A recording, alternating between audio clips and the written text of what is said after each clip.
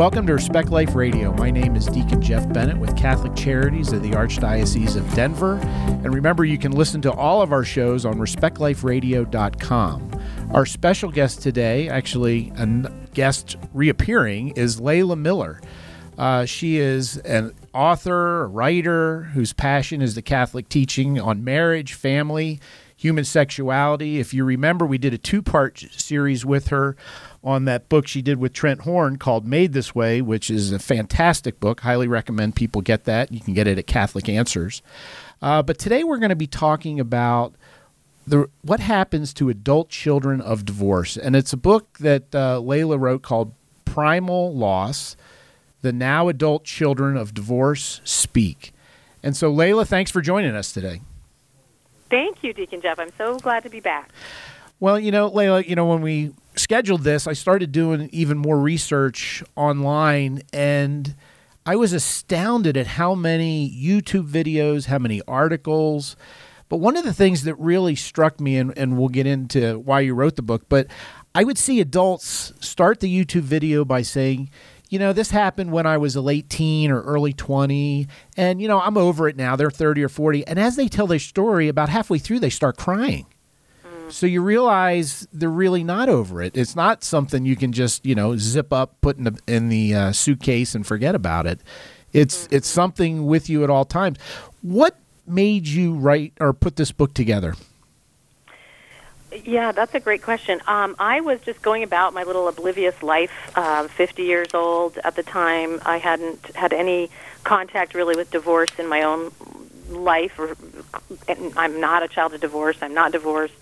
And I have a little circle of Catholic friends, and one of those friends is a child of divorce, and she's in her 40s. She had 6 kids at the time, and she occasionally in our conversations, she would just talk about something that was a complication or an issue that was related to the fallout of the divorce of her parents when she was about 6 years old. And it would be something to do with stepmothers or, step-siblings or going to do the holidays or just different things.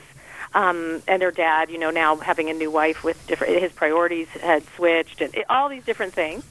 And I thought, wow, wait, I don't know what this is. I don't know what this kind of burden or complication is. So I started to ask her about it occasionally, and she'd tell me more, and I was just stunned, and I thought, I wonder if other people are still dealing with this type of fallout. I had told her, you should write about this. Her name is Alicia. I dedicated the book to her. And she said, oh, yeah, maybe I will. And anyway, she never did. So what I did was I said, I'm going to just put out a questionnaire on my social media platforms, and I'm going to see what people say. And so I got back, I just eight questions off the top of my head. People knew they were going to be anonymous if, they answered. Right. And what the answers I got back I had over 100 people in the first day or two that wanted to answer the questionnaire. By the time it was all done, there was 70 that I included their answers in the book, and they were the ones who could emotionally actually go through with answering the questions. Right. And I was floored by the similarities, by the isolation and the fact that they hadn't really been asked these questions ever, and yet they came from all different walks of life and different bad divorce versus good divorce versus, male, female, little when they experienced the divorce, own when they experienced the divorce. And everything was so similar that it just blew me away. So it's been quite an eye-opener. Well, and I hear it over and over. Again, I was looking at YouTube videos, just listening to people.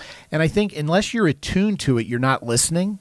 And I think your book really helps you be attuned to and appreciate the people that have gone through this, children, adults, whoever. But I think, one of the things that I took from this is, and I guess we probably should say it up front, look, if somebody's in an abusive relationship, obviously get to safety. You shouldn't be in that type of relationship. So, I don't want anybody saying, well, Deacon's saying you need to stay in a marriage even if it's, abusive. No, we don't want that.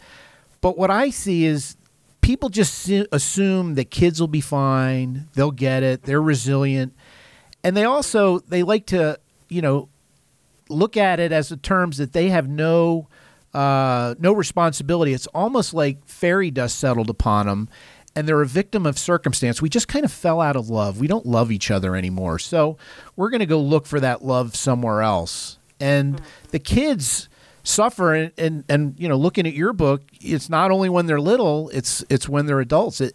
There's a ripple effect, and it just doesn't seem to stop. Well, what divorce does is it makes children homeless. So all of a sudden, they go from having a home and an identity to not.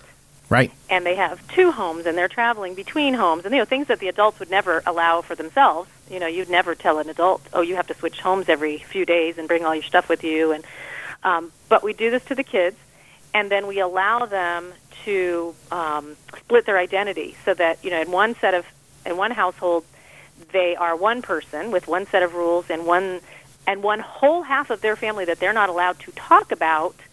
That's their whole life, but they can only talk about this half of their family. And then when they go to the other house, they can only talk about that half of their life. So you from the beginning, you've given these kids, they're homeless, and they have a split identity.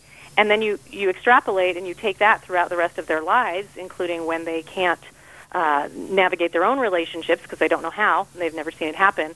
And then you realize, well, but the parents, we as a society, we say, well, marriage is really about romance. It's about feeling good and feeling happy, and if it's your soulmate.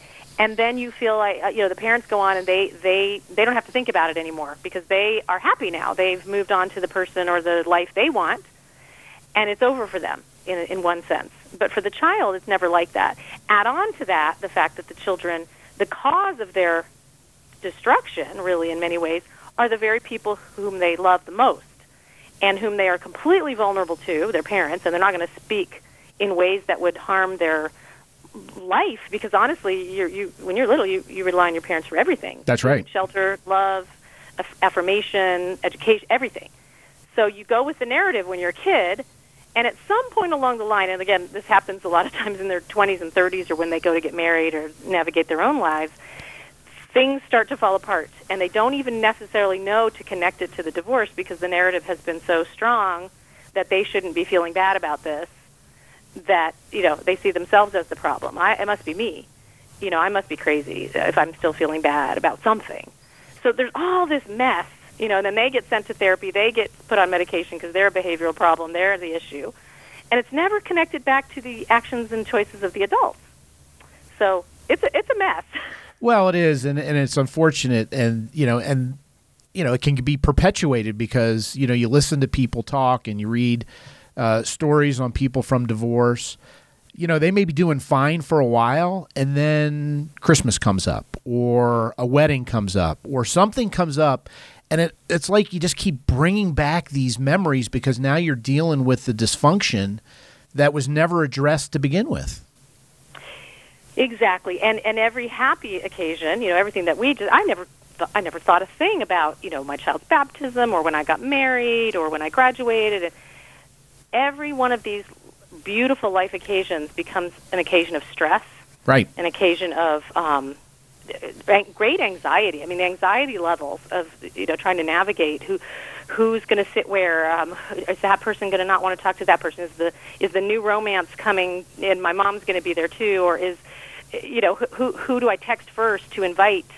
Who wasn't going to be offended because all these things that you don't even think about when it goes back years to just when people decided we can't get along, or in some cases it's one person who abandoned the other. And so a lot of times that we have to remember that one of the parents never wanted to break the family. But absolutely. With no-fault divorce, you don't have a choice. The innocent person is always going to lose. So in court. So it's really it's a huge non-ending. It's the gift that keeps on taking, as some of the adult children of divorce have described it.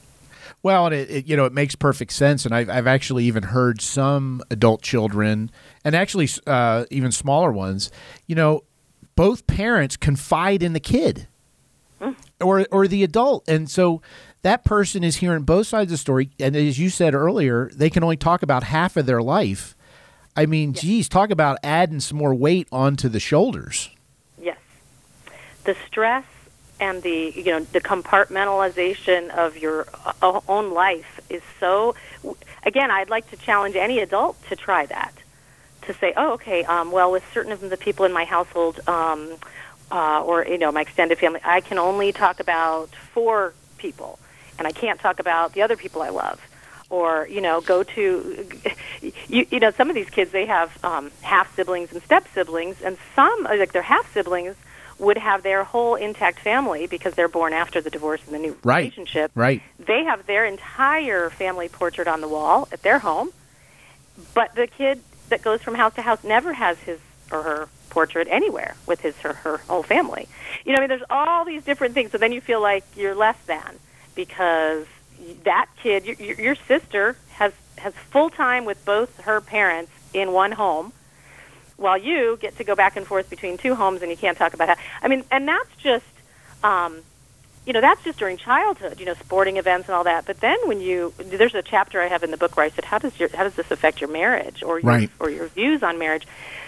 That part is so heartbreaking because they bring into the marriage all of these insecurities and this inability to even let their guard down, because to them what they've seen is that conflict leads to permanent separation, and if I even do this or that wrong, he or she is going to kick me to the curb. And can you imagine living a life on eggshells like that?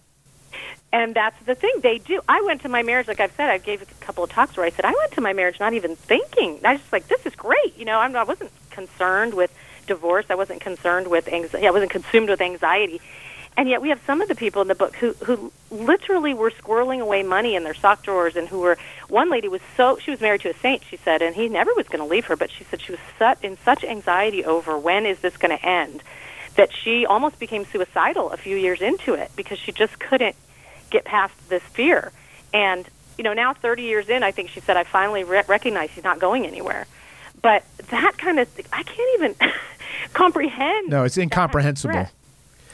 Yeah, and then we wonder why our families are breaking apart in the Catholic Church. Why is there so much? Well, because half of the kids out there have gone through this experience and they don't know how to do a marriage. They don't even know that you have a marriage is a safe place for you to be able to make some mistakes in your life and still be loved at the end of the day. And they don't see that. No, they don't see that. Yeah, pleasers. Yeah, and a lot of them become pleasers. I have to be perfect, or else I will be unlovable, and then I will be discarded. Yeah, I can't imagine going through life thinking you can never make a mistake. You have to agree with everything that person says, even if it's not true that they'll leave. Just having that thought, your perception's your reality, and so you're living in constant fear that something bad is going to happen. Because sometimes, you read stories that people come home and dad or mom is already packed up and gone, and they had no idea that it was going to happen, and then bring that into adult life. Wow. Right. It's stark terror. It is stark terror. I think when the parents are going through their own emotional crises and they're not really thinking about what's going to happen with the kids, they're like, oh, the kids will be fine. The kids will be fine. I just have to get out of this bad marriage. I just have to leave. And they don't think about what's going to happen. These are the same parents, God love them. It's the same parents who would throw themselves in front of a bullet for a child. But when it comes to this particular issue, they think the child's just going to somehow miraculously be fine. And that's what I'm trying to dispel, is this doesn't actually happen. And all social science bears this out. Secular social science as well. This is a huge mountain of evidence that the kids are not okay. So, yeah. And it's funny, you mentioned, you don't notice it until you look into it. People like you and I who aren't from divorce.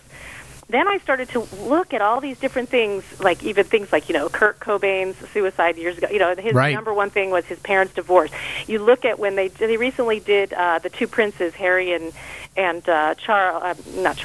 William. Right. And they had this thing on Lady Diana's anniversary of her death where they interviewed the two of them, and they both said that the divorce was the worst thing that happened to them in their lives. And then she herself had said that her parents' divorce was the worst. You start to tune in to what the stories are, and then you realize this plays a huge part in these disasters of people who can't get over these certain events in their lives. It's the divorce. It goes back to the divorce. So it's really good to have those antennae up to really start acknowledging really what the Catechism says, which is that this creates chaos and disorder in society and in families, and it is, I think the Catechism uses the word, it traumatizes the children and the abandoned spouses, of course. So yeah, it's a big deal, and we're whistling, we're whistling Dixie, not realizing what's happening here. Well, and and to think that, we can just keep saying, well, kids will get over it, blah, blah, blah. Can you imagine if somebody went to one of us as adults and said, doing whatever they want, put some trauma in our lives and say, oh, you'll get over it? Nobody would buy that. They'd be like, right. You got to be kidding me. That's not an answer. That's just right. Passing the buck. And yet we say it with kids, whether it's, reproductive technology, whatever. It's almost like kids are a right as opposed to a gift, and you can treat them any way you want, and they just got to have to figure it out. When usually, we're responsible. Our kids are going to grow up based on the model we set, and if we don't take that seriously, then how are we going to hold these kids accountable? Mm-hmm. Exactly. So the children are sort of the accessory to the adults' desires or what the adults have decided that they want to do. In all those cases, IVF, right. Gay adoption, or whatever it is, the kids are just the accessory, and they go along with the adult desires. And it never was that way. What I try to tell people when they're thinking of divorce, or they're, they think, oh, it won't be that bad for them. It won't be that bad. I try to explain what you're doing. This is not, the marriage isn't just between you and your husband, for example. There's a lot of women leaving these days. Right. I say it's not between you and your husband. This is a family that your child has a God-given right to this family. This is the child's family. So you are taking something that isn't just yours and your husband's to decide. The child has every bit as much a stake in his or her family, and every bit a right, and even more so, to this family structure, because it's really God created marriage so that children could grow up in safety in a family unit. He has every right to that. The child does. So when we encourage, and I know that a lot of us have done, I've done this in the past, God forgive me, when we sort of tacitly encourage someone who's in a sad marriage, or, I don't know, if it's not the right person, we encourage them to go rather than to double down and really work. Right. Then we're basically encouraging the destruction of the children's family. And we never think about that. I never thought about the kids when I was saying things like that to, a couple of friends. No, you don't think about it. Because they'll be resilient, right? We were all, we were sold that line a long time ago. Yep, they'll get over it. They'll move on. It's their new normal, and it just doesn't happen that way. I'll tell you a little story if you have a minute. Yeah, sure, good, great. Just today I got an email from a friend who divorced her husband years ago, and she has been kind of awakened recently to what happened. And he's kind of struggling. He's a young adult now. And she sent me something in the email, and she said, Layla, I don't know how I was this blind, but there's a picture she sent where he drew a picture of Mommy and Daddy with hearts, and they're holding hands, and there's like angels coming down from heaven. And then there was a note that she said, how did I not see this? How did I not see this? He said, thank you. I love you both for being good mom and dad. And, I think of you as angels from heaven who came down to love me. And I really, really got sad when you divorced. Thank you for letting Daddy come over on Fridays. And P.S., I really wish Daddy could still live in our home. And this was years ago. She's pulling this out now, realizing she was in so much turmoil and just dealing with the stress of the divorce, and she never really took that seriously. It was like, oh, gosh. And now she said to me just today, how could I have been so blind? How could I have been so selfish? Why didn't I see this?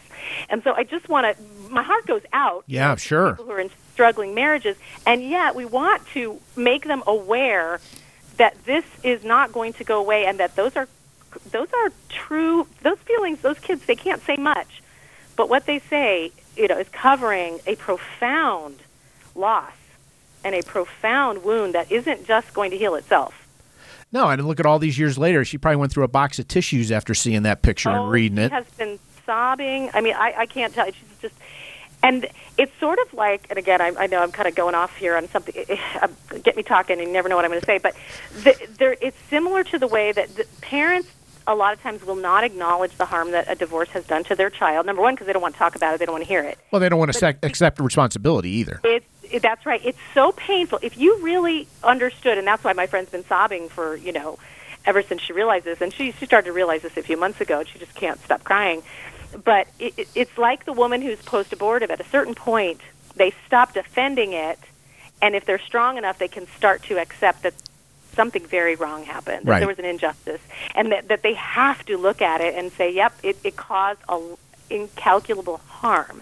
And once they do that, they can start to heal. But a lot of parents, I get it. I mean, I'm a mother. If I thought that I caused even a little bit of harm to my kid, I don't want to talk about it. I'll probably be defensive about it and say, no, it wasn't that bad. And so this is something that can't be usually even undone. And no wonder parents can't face it. They don't want to believe that it could cause this much damage. And yet it does, and we have to face it. Well, and I think, we, as married couples, and, I've been married over 30 years, you've been married a long time.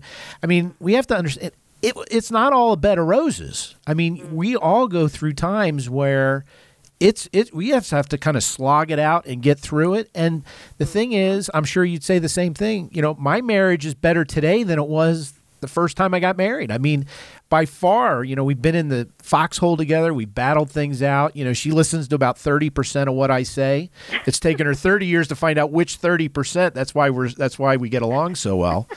But the bottom line is, you go through these wars and it makes you stronger, as opposed to quitting, ruining the children, and regretting not being a battle. It's, flight or fight. And, in a marriage, you got to fight. Exactly. And what people don't want to accept, and we are Catholic, right? We understand that the vocation that we're called to, that is also our cross. I mean, the cross, though, is the way to our sanctification. And so if we throw off the cross, and some people have said, divorce is throwing off the cross on your own shoulders and putting it on the shoulders of your kids. Right. If we don't accept the cross, we can't get to the redemption. And so, ironically, this is kind of funny, I'm in the midst of editing the follow-up book, which is basically, in Primal Loss, Chapter 10 is all stories of hope. That's after all the other stuff. There's some marriages that were just really bad, and they came through. Right. And so my bishop and our director of vocations here both said, we really like that chapter, and we need a whole book of that. So I've been editing stories, which are just kind of what you said, which is you could be in some really dark times in your marriage, and if you just bail, you're not going to, first of all, know what God had in store on the other side of that cross. And usually it's a year or two later, statistically they say you will feel better in your marriage. You will overcome. Even secular studies have shown that. Yeah. People have that escape clause. They leave too soon before they've worked to where God wants to get them through that purification. And so that's what marriage is. It's a lifetime of this struggle to get to the holiness that God has in store through that sacrament. So what we're doing is we're thwarting God's plan for our sanctification. That's our state in life. So you're absolutely right. I mean, I've been married 29 years, and same thing. Like, I'm just learning now wonderful things about my husband, about about our vocation, about who we are, that I couldn't have dreamed that I would have known when I was, mad at him at year 10 or something because, he wasn't the perfect person anymore, or whatever. Well, now you can laugh at it, right? Now you look back and you laugh about it together because you battled through it, and that's the beauty of it. Absolutely. We can't end the story in the middle. I just always say that you just can't end the story in the middle. Wait till you get to this great part later. Now we're having grandchildren. It's wonderful, right? And it's a whole other life. It's what you work toward, and you do have to work toward times where you're not going to like your spouse. And in fact, I have so many stories in my book where you might hate your spouse, and you might treat each other horribly for a season or a time, and then you get back to the things that matter, and you recognize this is your child's family. Pull it together. And people do. It's amazing. One of my friends, Leanne Abel, who does a lot of work with the adult children of divorce, she makes that case that, this marriage is a life's work, and it's that way. God makes it permanent on earth because, until the death of one spouse, because you need a lifetime of safety, knowing that, these people are going to love me, and I'm going to love these people no matter what we do. It's just like Christ. Christ will love us in our sinfulness, in our stupid mistakes, in our seasons of, ugliness, and he's still going to be there. And so that's what we do in a marriage. It's a lifetime of safety, really. And so if you have hanging over you, like these kids do, this threat that it's not permanent. It's only until he or she doesn't love me anymore. Then I'm toast. That is a heavy burden to carry. Well, and in the end, I think you touched on it. You just said love, right? People have distorted the meaning of love. It's to will the good of the other. It's not this like fuzzy feeling. Now, that could be a little piece of it. But if you're looking for euphoria for, 50 years of marriage, then you should never get married because that ain't never going to happen. Right. And people used to know that. That's the difference. In the old days, any time before, like, I don't know, the sexual revolution or all these, romantic comedies and romantic novels, and everybody knew marriage was an honorable estate that was about creating a family that is a permanent, thing, and that you go for it and you do it in honor and you love because you're getting your family to heaven, and it's not a feeling because, you're going to go through all sorts of emotions come and go. Right. But now we have this idea that marriage is supposed to fulfill your every, for women, I can only speak for women, women always go in thinking, well, he's going to fulfill my emotional needs, I'm going to be, it's going to be this romance.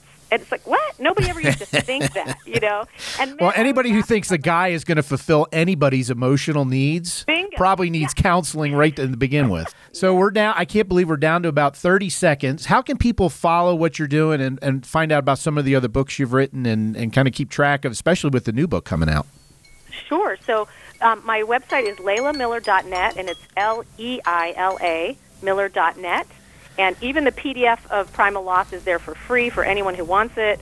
And my new book, all that will be on the website. So feel free to check in there. All right. Well, thanks for joining us. And, a great topic, a hard topic, but a great topic that people need to be aware of, especially, like you and I, if we're not from that and we're not aware of it, then shame on us. Right.